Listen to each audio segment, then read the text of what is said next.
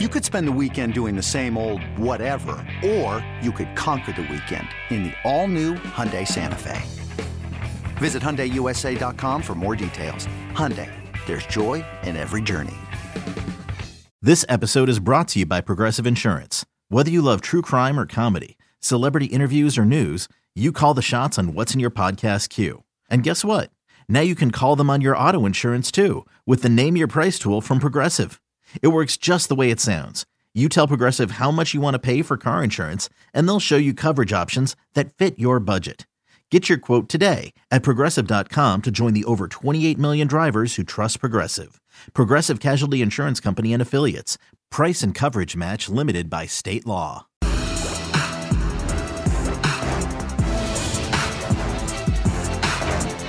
Ladies and gents, yes, sir. We're right back at you guys. Another entertaining, outstanding show. Pat P, you fired up? I'm ready, man. Oh, man. Listen, oftentimes on our shows, we get an opportunity to talk to a living legend, meeting a legend that is still here living. So with that being said, it's only right that we shower them down with their flowers. On this episode, 11-time Pro Bowler, 9-time All-Pro, a long-time Pittsburgh Steeler, Super Bowl champion with the Baltimore Ravens. I got to whisper that because you know how, we got a little rivalry. I got to whisper that. Pro Football Hall of Famer. His career stats, man, back and forth when you're in the barbershop, when you're in the hair salons, you're talking about the GOAT at this position, the GOAT at that position. His career stats, 71 interceptions, 32 fumble recoveries, 17 touchdowns, 12 interceptions returned for a touchdown. He had 1 fumble return for a touchdown, 1 fumble recovery, 2 kickoff return touchdowns, and 2 punts, equaling out to a total of 17. No other than the great Steeler Nation stand up. Rod Woodson is joining us here on All Things Covered. Pat Peterson, Brian McFadden, man, we fired up. Rod, how you doing? How you feeling? Man, I appreciate you guys, man. I'm feeling good, living in Vegas, loving it out here. Nice and toasty out here today, 105 degrees. So when it's like that, we normally stay in the pool or in the house. We'll get out a little bit late, but I'm enjoying life, man. I've been blessed over and over and over. My kids are healthy. My wife is good. The rest of my extended family's healthy, and that's all that really matters. No question, man. You look good. Look like you still come out that T-step a little bit too, from our viewpoint. That no more. That right knee burning up right now. That right knee burning. Oh, man, there's so much we can talk about, and we plan on doing so in this episode. But first and foremost for me, according to one of your assistant coaches in one high school game, listeners and viewers, check this out. I want to make sure this is true. Right. I don't know if this is a folklore or something someone thought about, but they said you once scored 5 touchdowns on 6 total touches. Is that true? Yes. How is that even possible? I believe it was against the Bishop. I think it was Bishop Dwenger in one of our big rival games. And, I played offense, but they didn't want to give me the rock a bunch, so they gave it to the other dude. So I played safety, but safety, I think I got a pick 6. I think I had 1 reception for a touchdown. I think I had a kick return and punt return, something like that for touchdowns. That was a long time ago, man. I can't remember that far back. But the moral of the story is true. It's true. It's true. You had 6 touches for 5 touchdowns in high school. Yes, it's true. At what point in your football journey, when did you realize you were built differently than everybody else? Like you just had a special skill set. When did you realize that? I'm not like that. I don't really When did it feel different then for you? How about that? I put it this way. It's like I played football when I was 9 years old because my brother started playing a little PAL football. And then we swam competitive first before we even did football. And then about 12, 13, I said, you know what? I'm done with swimming. I'm going to start running track. Then I started getting a little bit faster, got to high school. Even when I got to high school, like I knew I was fast. So I thought I might go to school, if anything, on a track scholarship. Yep. Because I was, my sophomore year, I was second in the state in the lows and fifth in the state in the highs. And in the following year, I won it. My junior year, I won both. But I wasn't even honorable mention all state in football. I really never thought about ball like that. And then I grew also within that junior year to senior year. Man, I grew it was crazy. I grew like 2 inches, gained like 20, 25 pounds. Wow. Shit. And everything clicked. And they were like, oh, yeah, you can play football. And then, my main thing when I went to college is like, whoever I was going to go to school, I had to be able to run track. And, Purdue was the one that said, hey, listen, you sign with us, you're going to be our starting free safety, and you're going to run track. I was like, okay. Then I went to the other schools. They were all him-hawing around. And when I got done with my last one, I was like, yeah, Purdue's the easy choice. Yeah. But I never really thought that I was going to be that dude. I knew I was fast. And I really knew I was fast. I think I was about 14. And how you race you always race your older brothers. You compete. And I normally was racing my brother from telephone pole to telephone pole on Reynolds Street in Fort Wayne, Indiana. And I couldn't get him. I was about 12. And he was at that time, he was 16. Said, go, Coom, I got him. I was like, oh, yeah, I'm fast. Yeah, I got a little speed on me now. I never thought I was going to be that dude, right? Yeah. I never thought I had that type of ability. I always knew I was fast. I always knew that. But I never really knew if I could play at a high level on the football side of it. Because really, my sophomore year in high school, I quit football. Because my coaches were cussing me out. And, and I'm like, yo, man, you don't got to cuss me out. Just ask me something to do. I'll do it. Yeah, right. I said, my mom and dad don't talk to me like that. And then luckily for me, I had a guy, on the track side of it, my track coach talked me off the cliff, said, hey, man, don't let nobody ever talk you out of what you love to do. So I came back to the football team, apologized to the coach. He kept cussing me out, that's just the way he coached. Yeah. But that allowed me to realize that coaches are going to try to coach you hard. But for me personally, man, I never really thought I was that type of guy. I knew I played well. I knew I made a lot of big plays in games even when I was at Purdue. But I never thought about going to the pros. We never had that conversation in my household with my boys, in the locker room. It just all kept coming along, kept chugging. And then they're like, shoot, man, you might be a first round pick. I'm like, who, me? Like my dad didn't even finish high school, man. I'm not gonna be no first round pick. And it happened. So for me personally, fellas, I've never really thought, I thought I was that dude. Like when, in our neighborhood, how you go to the neighborhood, you go to the park, you get your little pickup basketball games and baseball games and all that stuff. So I thought I could compete, but I never knew I was like that dude. Yeah. I was a guy, but I never thought I was that guy. Right. Until it probably really didn't click for me until my junior year. And I was making a lot of big plays, and they were like, yeah, if you leave this year, you might go first round. No, I'm not going to leave. I don't know if I'm going to go first round. I don't know if that's going to happen, but I'll stay one more year. And I got picked by the Steelers the following year. History. Yes, sir.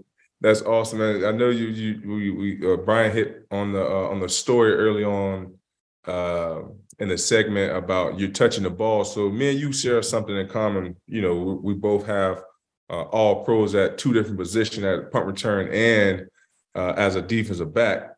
And you also did something much more gruesome than I would ever thought about doing. You returned kicks and punts for 8 full years. Like what went into the mindset of that? And was that of more of a ball hawk mentality, or just something that you really, really love to do? Yeah, I always thought I could play both ways, right? So when I got to Purdue, I thought I could play both ways, and I begged my coaches.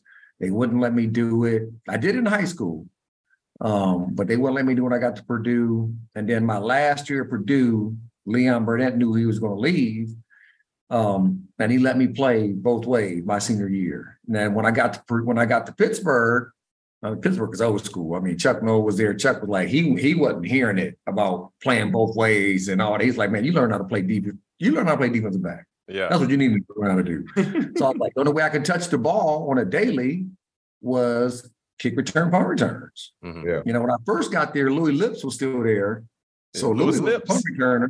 Yeah, Louis was still there. So Louis would return the punts. Now I started returning kicks. But when I first got there, I wasn't doing that right away because I didn't sign my rookie contract until October 28th, my rookie year. So I only played like 6 or 7 games my rookie year. Uh-huh. You were holding out. You know, so holding out. But that's the same year. You guys are a little younger, but that was the same year that we had the holdout for the strike. We should something else. I guess it was a strike. Yeah. And they had the scab players, they would call them, right? And they had those guys come in, and we knew that was going to happen.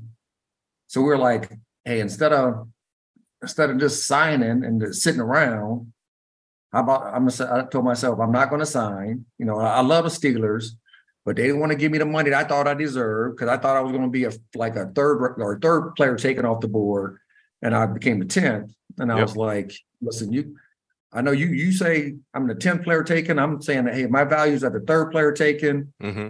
I remember us talking. I can't remember who I'm trying to think of the GM, the guy that did the contracts and negotiations for the Steelers. Man, I can't remember his name. He ended up going to the Texans, if I'm not mistaken. If we're talking about the same guy. So, but anyway, he came out to LA because I was running track. And he said, listen, we're going to give you $1 million. $1 million signing bonus. I was like, ooh, that's a lot of money. I'm like, that's a lot of money. But in my head, I was like, we're not going to play yet. And I still think I'm worth being the 3rd player taken. And at the end, I was like, listen, I've never had money in my pocket. I don't know what it feels like to have money in my pocket. I respect everything that you guys are offering me, but I still think I'm worth XYZ. If Mr. Rooney and the Steelers want to talk to me, I'll be in Nice, France tomorrow. Mm-hmm. And I got on the plane the next day, went to Nice, France, and you know, once the negotiation for the little strike kind of simmered up, and they kind of had decided what the different sides agreed upon. That's when I knew I wanted to play. I mean, I always wanted to play football. I was just waiting for them to get it all done. And then I signed my contract, came in with the Steelers. It's just one of those things of being in that black and gold, that rookie year, and having an opportunity to play where I knew Chuck wasn't going to let me do both ways. So I said, I got to return kick. That's the way I'm going to touch the ball. Right. Either that or get picks. Right. Well, you got a lot of those too. No question. That came over time. Over time. Yeah. Hey, Rod, how surprised were you that you were still available at the 10th pick? Because Chuck Noll famously told Tony Dungy, to not bother putting together a scouting report on you because you were not supposed to be there at 10. As you mentioned, you felt like you would be in the top 3, top 5 category. But how surprised were you on draft day 1987 when you were still available at 10? Yeah, I mean, it was what it was. I was just happy that people were thinking about me. I'm sitting in my mom and dad's home on Jefferson Street in Fort Wayne, Indiana. It wasn't real big. They was talking about this guy getting drafted. One of the, especially early in the draft, to even be thought about being drafted like that from where I came from. I mean, it was pretty awesome. Now I'm blessed that I did slide down, because I could have went to, San Diego and Cleveland and all the other places. And I slid down and went to one of the, I think one of the best organizations in all of sports, in the Pittsburgh Steelers. So sliding down to them and having Tony Dungy as my coach my first couple of years was a blessing. I mean, God has always had his hands on me. I needed Tony my first couple of years in the league because I was a little hothead. I thought I was all that, and Tony never raised his voice. He just looked at you and said, son, what were you thinking about? And I was like, shoot, I don't know, coach. That's why I did it. I didn't know what I'm doing. Man. Also, too, for me, a real quick, Pat P, I've heard stories about Chuck Noll, and clearly he's one of the all-time greats. But what was it like to play for him? You know, a guy that orchestrated those 70 dynasties with great players and great defensive dominance. You know, how was it playing for Chuck Noll?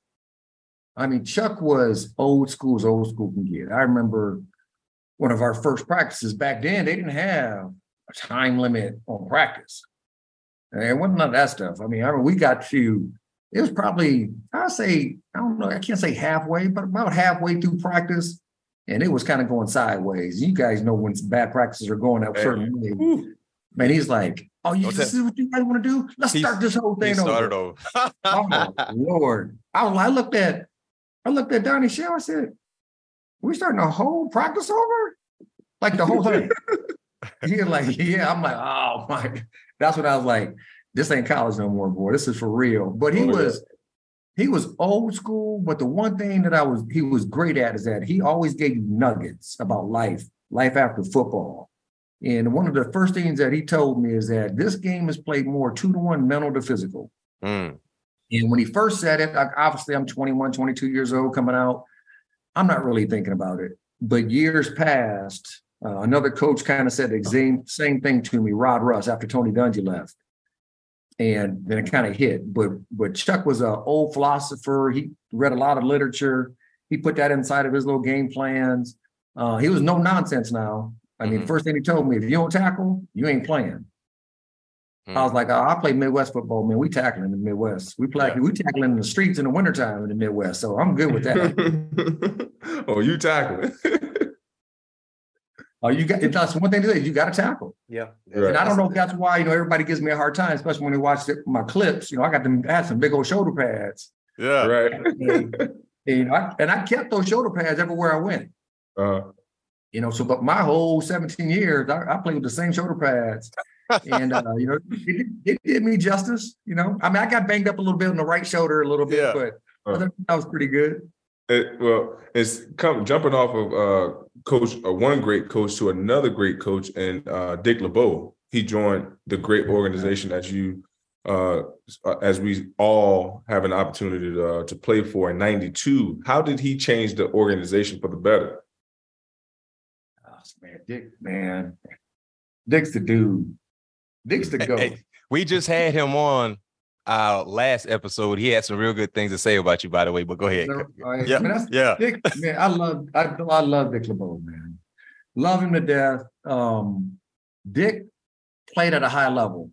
Yes, he did. He had 61, 62 picks. 62. At the corner spot. The one thing I loved about Dick, he knew what it was like to be when he crossed that white line. He knew what it felt like. And his system just let athletes play. I mean, he just like go play. And one thing I loved about Dick, probably more than anything, is he lets you be you inside of his own system. As long as you don't go too rogue and too cowboy on him, too far out there, he's going to let you be you inside of the system. Yeah. But that system is so fun to play in. And he's so cool and so laid back where he can sing, cite poetry. I mean, what he did what he did on Christmas Eve. Oh, yeah. His tenure as the night before Christmas. Yeah. Dude, that I remember the first time he did that, right? And we sitting down there. We're sitting there. We're like, hey, Coach LeBeau's gonna come up. He's gonna recite the night before Christmas. Man, me and Carnell Lake and Greg Lowe were like, hey, no, wait, how you gonna recite a whole book? And man, sure enough, bro, he said the whole thing with, I mean, sound effects and everything. I mean, one of the best things I've ever seen any coach ever do. But Dick LeBeau, that dude just changed. He changed my mindset. Well, first, a guy named Rod Russ really helped me. So after Tony left, Rod Russ came in and kind of said the same thing. So that was Chuck's last 2 years. And he's the one that really challenged me to be a man and learn the game more mental than physical. And so it was me and Rod Russ in his meeting, in his office space in the off season. And the first question he asked me was, how many formations can offense get into? And I was like, oh, shoot, 750. He was like, how many eligible receivers? And I was like, 5? He said, they ain't getting 5 formations. And I was like, what? And he was like, yeah, they get in pro. You know, back then they got in slot. I mean, they still get in slot. You know, they still get in triples, but they get in slot. 1 back, they get in 2x2 or 3x1, and then go empty. He said, but what they do, they would spin different, they would put you in different personnel groupings, move these different pieces around, find a formation, and they're going to run so many plays out of that. And I was like, oh, you got to be freaking kidding me. So we had all those guys. And then after that, Dick comes in, and Dick just lets me be me. Because I jumped out of my stance in press. And most of the coaches try to get me to correct that. And Dick was like, what do you mean when you jump, you widen your base? Yeah. So I had a narrow base, and I to move my feet to get going, I jumped them out about 6 inches. So it gave me a little wider base where I can go either way. And it was just a natural thing I did because I didn't play corner throughout my life. I played safety my whole life. And then last year Purdue, I played corner and little safety. And then I ran my 40 at the combine. They said, you're going to play corner. What was that 40 time, Rod, by the way? That was a 4.28. Were you disappointed? Were you disappointed at that 4.28 or that was right? No, I mean, to be honest, to tell that story, that was back in 87. I didn't know they had a combine. So, you know, I'm down at Purdue running track, and they said, hey, Rod, you know, the NFL combine is up the street. You know, they do an NFL combine in Indy. And I'm like, and they said it's going to be like, in two or 3 weeks. I'm like, oh yeah, I'm already running. So all I did, I got in my car, I drove up. It wasn't a week like it is today. I mean, back then it was like 2 days. I went up, did my offensive thing, got on the field, ran, got back, went back to school, wasn't back in class in 2 days.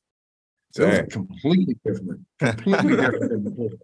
You know, that was a little round trip there. No question. But hey, that's a unique, because most guys are taught to be narrow, but you talk about you widen your base. Now for you, you had opportunity to do that because you were so fast.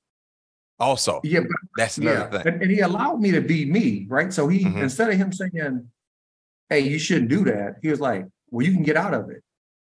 And that's when I started realizing everybody's a little bit different. And the coaches who kind of played the game before and played the position before know that. You know, like, you know, I looked at Nnamdi Asomugha. Nnamdi would have a wide base. Yeah. I'm like, how did this dude get out there? Like he could, like I couldn't do that. Yeah. I couldn't get out that wide base, but Nnamdi did it and he got out of it. He got out of it. I just remember one thing that Dick would say all the time is he'll let you do it if you can. And if it's working, and he'll let you do it. Yeah. And I remember fast forwarding years later, Troy comes in, and Troy, he's letting Troy do all this stuff and be himself inside of a system. And I called him. I said, Coach, why are you letting Troy do all that stuff? He's like, because he can. Yeah,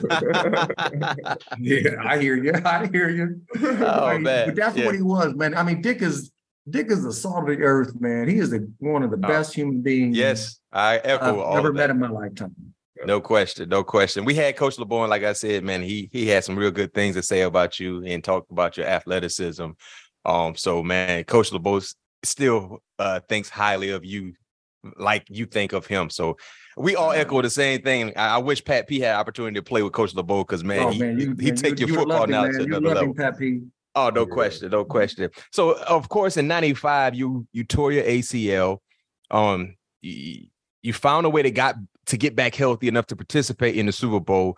What did it mean for you, Rod, to come back 4.5 months later for Super Bowl 30, despite only playing just 12 snaps? You know, you had a PBU against Michael Irvin, but what did it mean for you to be able to get back? And how was that experience for you? Were you 100% healthy during that Super Bowl when you played 12 snaps? No. I mean, if anybody knows, if you hurt your ACL, I mean, you normally are better off the next year because your knee is still healing.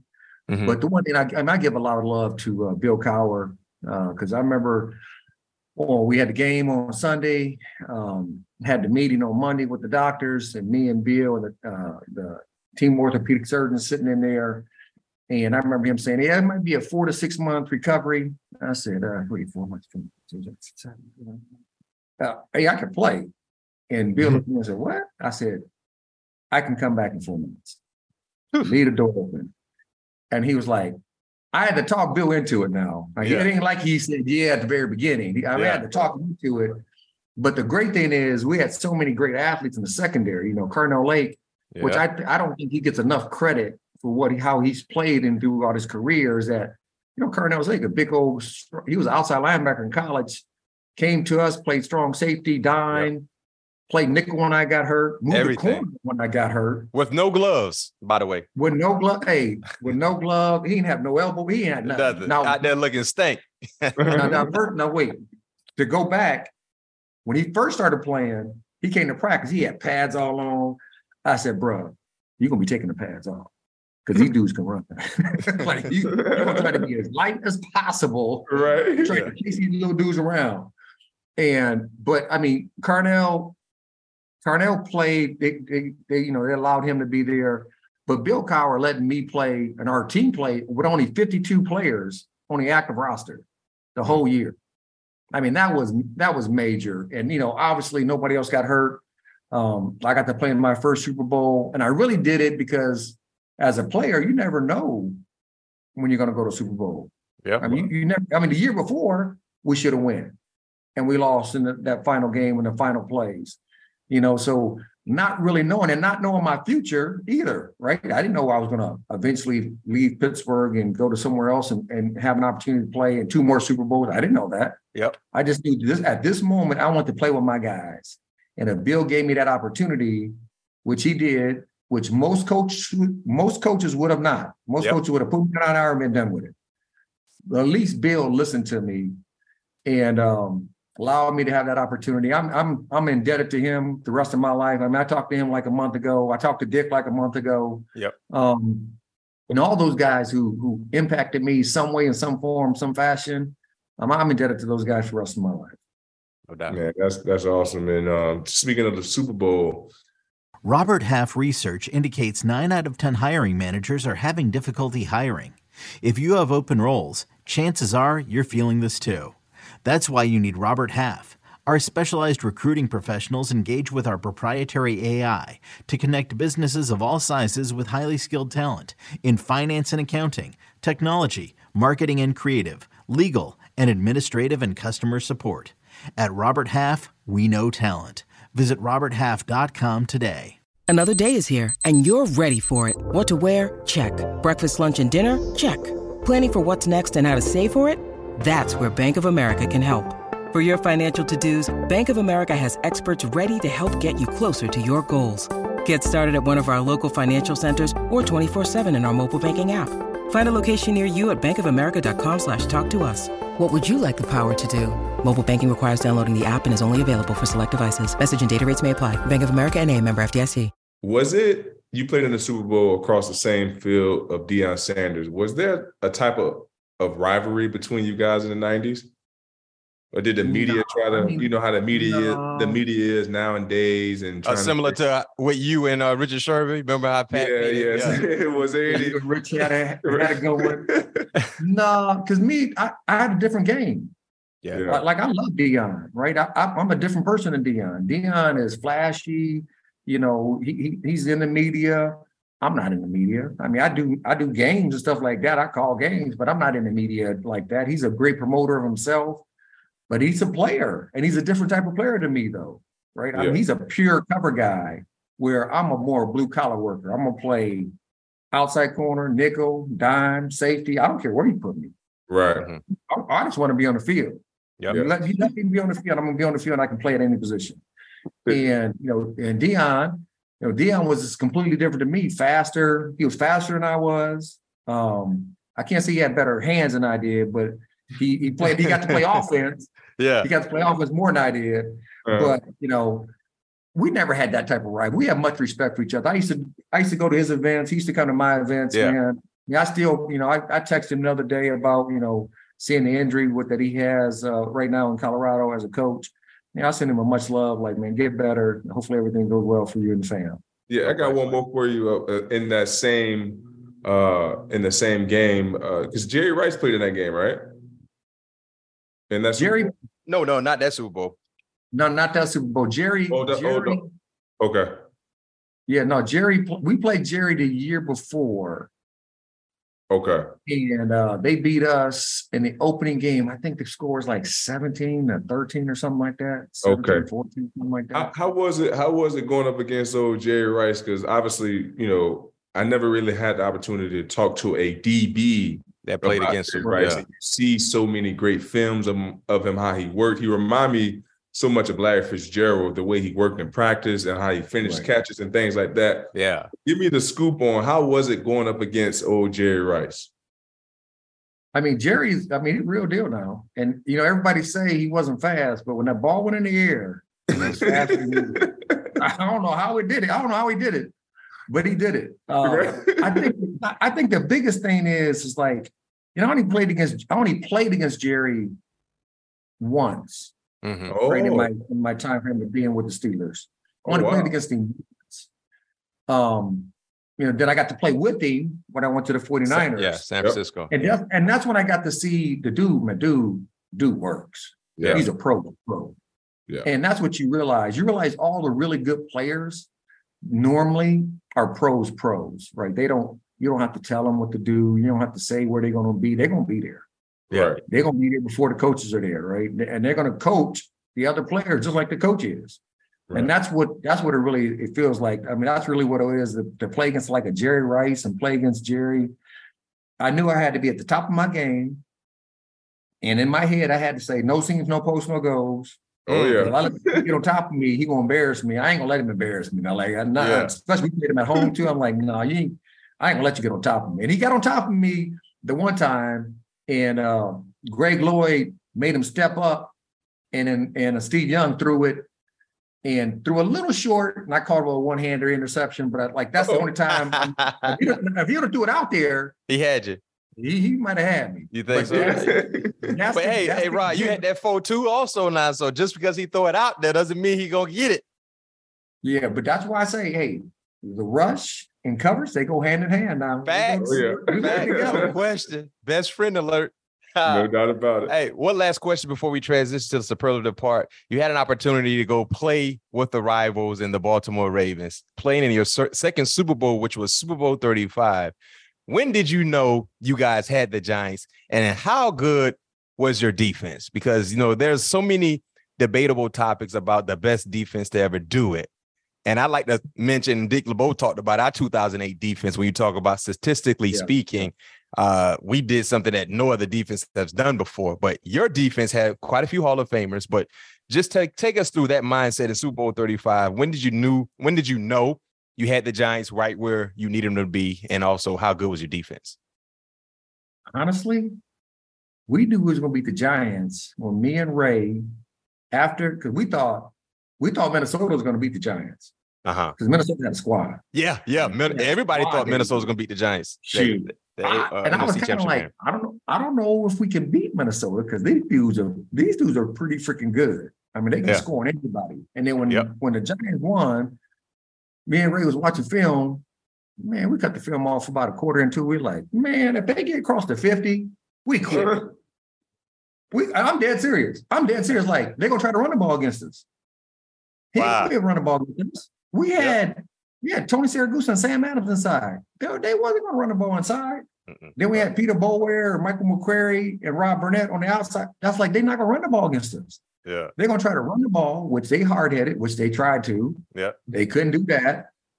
And then they tried to throw it every now and then. And that got picked a couple of times. So, I mean, we knew. So when we said if they get across the 50, and they did one time. They did one time against us, that we'll walk with the field. They got across the 50 one time at about I think it's like the sometime in the third quarter. That was it. That's awesome. And how good was your defense in totality? Like, I mean, we saw it, of course, but you were a part of it. Like, yeah, I played in some good defense with the Steelers. Yeah, we had some good defense, getting after people, getting rush defenses, interceptions, sacks. When you just talk about like statistically scoring defense, let's go there. Yeah. That's the part that we were looking at, right? And we talk about the 85, really the 86 Bears, who had the scoring record at that one point. We beat that record by 26 points or something like that. We shattered that record. Mm-hmm. We just had a good blend of guys that they could play inside. We had leaders on the front line. We had leaders in the linebacker core, and we had leaders in the back end. And it kind of just all blend. And Marvin, who was in Pittsburgh with us back in the day when Bill first got there, right? We were really running that Pittsburgh defense out of a 4-3. So it was some of those same concepts that we used to do in Pittsburgh. We took it there. And all the stuff that we did in Pittsburgh as players, I took it there. Like when we had our own Friday afternoon meetings and no coaches were in the meetings and just the players, and we're giving the call sheet and we're giving out the calls and we're going through the whole game and everybody's making out their calls so we can get a good feel for how we want to play together. Shit, I took that to Baltimore. The same thing that we did in Pittsburgh. And, it was basically ingrained in me in Pittsburgh to do it the right way because you got to take ownership. Yep. And then each year we got a little bit better. First year we was not that good. We were 6-10. The second year we were a little bit better. We're 8-8. And the third year it clicked. And that's the year that we was really good. But then also Marvin had some really good game plans. And that's why he got the opportunity to be a head coach of Cincinnati Bengals. And that was seeing Ray Lewis kind of blossom, one of the best backers to ever play. And the young corners that we had, and I got to go play my natural position at safety, which I that's what I wanted to play anyway when I came with the league. It was fun. It was fun, but statistically, scoring wise, one of the best ever. But then I also, people always ask me, I'm like, but when I play those some of the teams I played with, some of the defense I played with Pittsburgh, we had some dogs. We would get after people. Yeah. You're talking about Lloyd, Kevin Green. A lot of people don't remember. But man, Chad Brown from Colorado. Chad Brown was probably the best blitzing linebacker, especially from the middle of the field that I've ever seen. Mm-hmm. Like we were running that inside fire zone. Inside fire zone, yes, sir. Y'all ran inside too. We used to. Man, Coach LeBeau used to love that inside like fire the zone. Matrix. That cross come in, jump, turn sideways, and everybody's coming at him, and he's looked like he's going to slow motion. Then he just speeds up and gets to the quarterback. I'm like, he's the real deal. Yeah, Chad Brown, number 94. He used to be out there with those Warwick Dunns, the strap with the Nikes. I remember Warwick Dunn used to wear at Florida State. We had on that turf in Three Rivers. Yes, sir. Yes, sir. Hey, so before we let you go, Rob, we're going to transition to the superlative part of our show. We're going to hit you with rapid fire questions. We want your honest, unbiased answer. The first one I got for you, I know Steeler fans will love to hear this, and I don't want to cop out. I need you to give me the answer. Right. An all-time Steelers secondary. If you can give us your top 4 guys from the Steelers organization all time, or if you want to add a 5th to be your nickel or your dime, you're the coach. You've been coaching. You've also been a player. Your all-time Steelers secondary consists of who? Oh my gosh, that's a tough one, man. Okay, yeah, and no cop out. We it's your list. This is your. I'm gonna go. Okay, first corner, Mel Blount. Yep. All right. Second corner, yourself. Myself. Yep. Safety, Donnie Shell. Yep. Safety, Troy Polamalu. Yep. And I'm gonna go one more. I'm gonna go playing nickel. Well, it could be nickel dime. I mean, because I got Carnell Lake in there because Carnell was one of those dudes. But I mean, the 5th one is kind of hard because I think we had so many great defensive backs that got overlooked for a lot of different things over our time frame of being around. Willie Williams was a player. Willie Will, 27. Ike was a player. Yeah. Heck, shoot, you were a player. I mean, we had so many good players that I think got overlooked because there were so many great players who come through Pittsburgh, and there's so many Hall of Famers who have come through there. No question. Yeah, the guys who have played at a really high level got kind of overshadowed by, like when I played there the whole time, Carnell didn't get the love. Mm-hmm. And then the whole time that Troy was there, everybody else didn't get the love. Right. So it's just like, I thought there's so many other guys, but I think those 4, I think that's a solid secondary. That's more than solid. Like I think Mel Blount is the best corner ever to play in the National Football League. Yeah. I mean, dude, no argument. I don't know if you met him yet, Pat. Yeah, I have. Yeah, how big that dude is? Massive, Huge. man. I tell you, look, when I remember my rookie year, he came in and I was after a practice and I was looking down and I saw these big cowboy boots. I looked up, I was like, "Oh, Mr. Blunt!" I stood up. Well, heck, I stood up and he was another 3 inches taller than me. Right. And he was wearing that big cowboy hat. He was wearing that big cowboy buckle with the big boots. And I was like, "You play corner?" Yeah. Like, oh my goodness, that wasn't fair.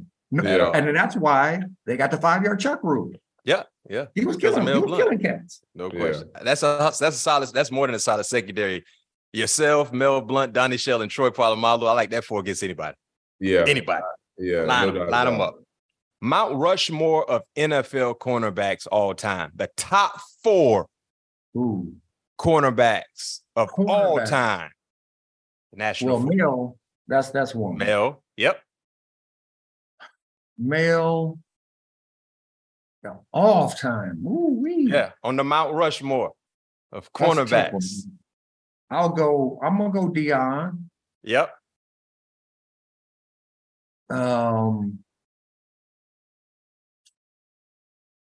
See, I like the old school guys, man. So I'm gonna put Lim Barney in there. Played with Coach LeBeau. He played with Dick. Yep. I think he had 58 picks or something like that, 56 or 58 or something like that. That's back in the day when they was only throwing the ball like 10 times. Exactly. I'm not going to put myself in it. Okay. But because I thought I was one of the best defensive backs to ever play. Mm-hmm. Gotcha. I don't care what position you say. If you want to play corner, I'll play corner. You want me to play nickel, I'll play nickel. You want me to play safety? Just put me out there. I'm a Swiss Army knife. I'll play any position you want me to play. Last one, I'm either going to go with, let me see. I don't know if I want to go with, I think I'm going to go with Revis. Ooh, nice. I go. You know what I love about Revis is that he was so patient at the line. Oh, extremely patient, man. I mean, like the dude didn't even worry. Like it didn't matter who he was going against. It didn't matter. Like he had no anxiety. Like the dude just he's just sitting there. Like the dude is moving around. He's just waiting for him to release, and then he just kind of punches him. Man, so, no question. I would go Revis. I love it. Okay, last question for you. Fastest player you ever played against or played with? Shoot, the fastest player I ever played against was Darryl Green. Darryl Green. How fast now, is Darryl Green? The fastest receiver I've ever played against probably was Anthony Miller. Played for the Chargers back in the day. I mean, he can 81, right? I think he wore 81. 81, yeah. He could roll. He could roll. James Lofton could roll. Oh, yeah. Long strider. Yep. I didn't know James was that fast. James can put him up and put him down. Trying to think like James Jett. Oh, yeah. James Jett can run. James Jett ran past me one time in the game so fast. I'm like, I'm glad the safety didn't. I'm glad the quarterback didn't see it because he was gone. James Jett. It was Willie Gault. Willie Gault. Yeah. Played against Willie. Yeah. I mean, all those guys that ran track, that laced them up. I mean, all them guys can run. Can go. No question. Hey, that's a great list, and I'm pretty sure these guys get a chance to hear it. They're going to definitely appreciate the love you were able to give them. Rod, man, thank you for joining us. All things covered. 11-time you guys. Pro Bowler, 9-time All-Pro, Super Bowl champion, Pro Football Hall of Famer. And for the kids out here don't know who Rod Woodson is, 71 interceptions, 32 fumble recoveries, 17 touchdowns. Do your homework, study the game, understand the game, because he paved the way for all of us in regards to playing defensive football, playing in the secondary. Rod Woodson is the guy who paved the way for us young lads to try to do the same thing or something similar to that he's been able to do. Steeler fans love him. Dick LeBeau love him. Everybody loves him. Number 26 for the Pittsburgh Steelers, but number 1 in your heart. Thank you, Rod, for joining us. Hopefully, I get a chance to see you. Are you going to check out you know what? The Steelers come to Vegas. No, Week 3. You know what? Well, no, but one of the other teams that you guys play against, they offered me a job Oh. And I called the games for the purple and black. Oh, so you won't be able to call, you won't be able to attend because you will be calling games I'll be in the booth. I'll be in the You'll booth. be in the booth. But yeah, you will be in the building. You will be in the building when they play. And when I come to Pittsburgh, I always come a couple days early just to check out my boy Tracy Foster. Yeah, shouts out to Tracy, P&W, BMW. Yeah, P&W, yes, sir. Yeah. Foreign cars over there. Yes, sir. If you need a car and you're in Pittsburgh, go to P&W, by the way. You're going to give you a plug. Mike Brown, shouts out to Mike Brown as well. DJ Mike Brown. Yes, sir. Okay. Well, congratulations. I've done that for the last 2 years. So, Okay. I'll be at I don't get to go to that game, but I'll be at 2 of the games. So Got you. I'll be down on the field. Where you living at? I'm in Atlanta. Are you in Hot Atlanta? Yes, Hot sir. Atlanta. Okay. Yes, sir. All right. Yes, sir. That middle jersey behind you. What high school was that? That's Hollywood MacArthur. That's my high school jersey. So I got the high school jersey there, and of course Florida State. Then I got the Steeler joint. Yeah. Why did you get 8 when you went to? They didn't really gave out those type of numbers when you played. Oh no, they just did that a year ago. And Pat P just informed all of us that the Steelers are not giving a single digit to any skill position player. Really? They're gonna keep the tradition. So if you play in the secondary, I like that. You're not getting a single digit with the Pittsburgh Steelers. Pat P informed all of us. That's not happening. They're not having it. They're gonna keep it. They're gonna keep it what it is. Keep it the way it should be. Yes. So I have no issue with that either, because you talk about the Steelers. That's a thorough organization. They've been doing things for such a long time. The same way. Heck, you just talked about inside fire zone. Y'all was running inside fire zone. We ran inside fire zone. Like, you know what I mean? So basically, say defenses that you guys ran in the late 80s, early 90s, we ran as well. So you ran Buster? Buster. Yes, sir. That corner better make sure he see that end man and don't be late. You better show up in that run game. You better show up. Yes, sir. They count though, because that thing break out a little bit. You better be able to keep it in. Don't let it get outside you. Yes, sir. That 2 Buster. Absolutely. Hey, when I first got there, I was like 2 Buster for our listeners and our viewers. That was one of our best run calls, because the 2 corners had to be committed to the run game. That was an extra hat. And as you guys know, being fans of the game, you don't expect for corners to show up in run support, especially in a cover 2 like shell. But for us, we see that end man fire off, we're coming. Yeah, we rolling. Yeah. I mean, what was great about the 2 Buster though is when if 2 went to the flat, he was covered by that backer. And we could kind of sit a little bit softer, and we could take a curl, right? Mm-hmm. That kind of threw people off, man. I mean, that was like when I started seeing like the stuff that Dick had, and I was this stuff, if you learn how to disguise it, man, as a corner, you can as an athlete, you can make a lot of great plays. And for us, we had the ultimate magician in Troy. So talk about us running 2 Buster, and for our listeners, our viewers, 2 Buster was a generic cover 2, right? We ran the 3-4. You got 3 down linemen, 2 outside rushers, 2 inside backers, the corner, both safeties. But what we would do is Troy would line up in the box. So now as a quarterback, you're thinking we're playing a cover 1, cover 7, or cover 3. And what we would do as corners, we would probably get 7 to 8 yards deep. So to make it look like cover 3, and the backside safety would get in the middle of the post. Right. So now you're not anticipating us being in any kind of 2 shell look with Troy in the box. But what Troy would do is, right when he gets into the cadence, the quarterback, now he's going to shoot up out of there. Right. And now we roll into my cover 2 alignment. And by that time, we got you right where we need you to be. Yep. Disguise is so important in defensive play. And I talk about that all the time. If you show what they're doing, you show them what you're doing, they're gonna get you. But if you make them think something otherwise than what you're actually doing, they're gonna play right into your hand. That's what we used to, and Dick LeBeau used to allow us to have that free will to do that. And see, that's what makes Dick so special as a coach, because most coaches won't let you do it. No. Coaches like, I told you to get out there, be 1 yard inside the number, be there, don't leave. Don't leave the hat. I mean, this constantly, but Dick would allow you to like experiment and try things to see how it worked out. And allow you to, as long as you don't disguise yourself out of your coverage, right? Yep. That's one of the main rules. You don't have to disguise yourself out of your own coverage and out of your own rules or your own responsibilities. But he allowed his players to do that. And that, to me, what makes a great coach. A great coach doesn't do all the X's and O's. Because, the X's and O's help, but he allows his players to be comfortable inside of the system, man. Yes. And that's one of the main reasons Dick LeBeau is so great and so loved. He allowed all his players. First of all, he showed them a lot of love and respect.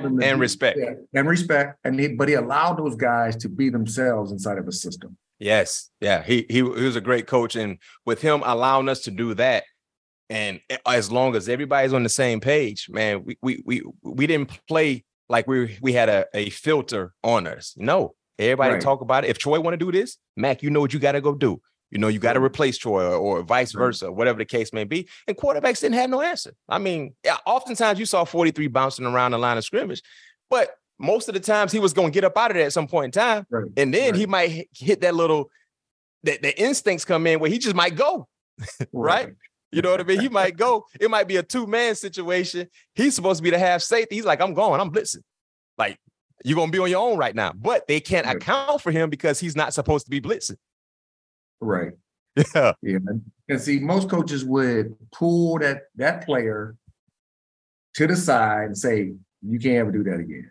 Yeah. Not LeBeau. You know, not LeBeau. So that's the one thing that I loved about Dick, man. Dick, obviously outside of him just being such a great human being, but him allowing us to just be us on the field and to try those experiments and see what works. And the one thing I really love, what most coaches don't do, if we had a question mark about one of the blitzes he brought up, and we're like, Coach, we don't understand that one. He'd throw it out. Yeah. I don't know if he did that with you guys, but I know it's gone for the week. Where most coaches like make you, or no, you can get it. Then you're not comfortable with it all week. You get in the game, you call it. And you're still not comfortable. It don't work. You're still not comfortable. Yeah. I like this about Dick LeBeau as well. He will always tell us the strength of the defense and where you might be a little vulnerable. You know, like we play that cover 6 and I got to be heavy inside because I ain't got no post help. My safety might be gone. He going to tell you, man, listen, they inside that post, they not supposed to get that because you don't have no help. They get that. That's a touchdown. Now they hit you with the comebacks and the outs. Let's see if they want to do that at the length of the football field. They don't want to do that. So you might be a little vulnerable to that out, that comeback. Play football. Yeah. But just know if he gets inside and he gets inside, you better make a play because if you don't, that's 7, and that's what we don't want. So his theory was, let's see if that offensive coordinator and that quarterback, if they're willing to drive the length of the football field, doing it the hard way. Hit you with the out here. Hit you with the comeback here. And he said this too, Rod, that made so much sense. He said, most coordinators, 85-90% of coordinators are egocentric. They have to feed their ego. And we were like, what do you mean by that, Coach? He said, think about the game of football. How many times have you been in the game or watched the game, first down, an offense runs the football, they gain 6 yards. It's 2nd and 4. The normal thing to do on 2nd down to call would be another running play. But what they do, they call a passing play. If you gain 6 yards on the first attempt running the football, you're in 2nd and 4, run it again. But he said, no, they have to feed their ego. He said, if I call the game knowing that as a coach and you play the game knowing that as a player, you will always be one step ahead of the offensive guys you're going against and that offensive coach. And now, Rod, as a fan, when you watch the game for our listeners, and absolutely, they run the ball first down, you get 7 yards. Why are you throwing the ball on 2nd and 3? Wow. Like, what are we doing? Like, what are we doing? Like, run it. And guess what? You throw it on 2nd and 3, 2nd and 4, it's an incomplete. We already know what you're going to do on 3rd down. You're throwing it again. Right. No, hey, listen, and you talk about cover 6. Man, that's the one coverage I could not stand at corner, bro. That's the one coverage I'm like, if they got inside you on the side, and they ate your safety up, it wasn't no help until the other side of the field. Yeah, because that safety might be going, and that receiver got a lot of grass to run with. to play with. Yeah. Oh my goodness. Absolutely. Yeah. Absolutely, man. Oh man, I appreciate you, man. I yes, absolutely sir. appreciate you, man. Absolutely. Thank you. Man. Love watching you play. I love the way you represented the black and gold, man. I love the way that you stayed around the black and gold too, man. Absolutely. Once you wear that black and gold, you kind of wear it for life, man. For life. Yes. And the other prolific organizations are out there, but there's only one when it comes to the Steelers. The fan base, the tradition, the prestige, how recognizable it is. I mean, the Steeler Nation, man, it's different. And you know that. Now. Yeah, everywhere. You know, when you play with different organizations, you really get a chance to see, wow. Yeah, like it's different in Pittsburgh. You know what I mean? So Steeler Nation's definitely going to love to get a chance to hear and see the great living legend, Rod Woodson, man, one of the best to ever do it. And even though he didn't have himself on the Mount Rushmore of cornerbacks, you already know he's on the Mount Rushmore of cornerbacks. So we just going to keep it like that. Hey, Rod, thank you for joining us. Best of luck to you and your family. Stay healthy, stay safe. Hopefully, man, at some point in time, definitely I'd like to get a chance to see you, man, take you out to some dinner. I come out to Vegas or you come out to Atlanta, either or. You going to be at the you going to be at the game when the Ravens play the Steelers in Pittsburgh? Potentially. I'm not quite sure yet, but if I do, I'll give you a heads up.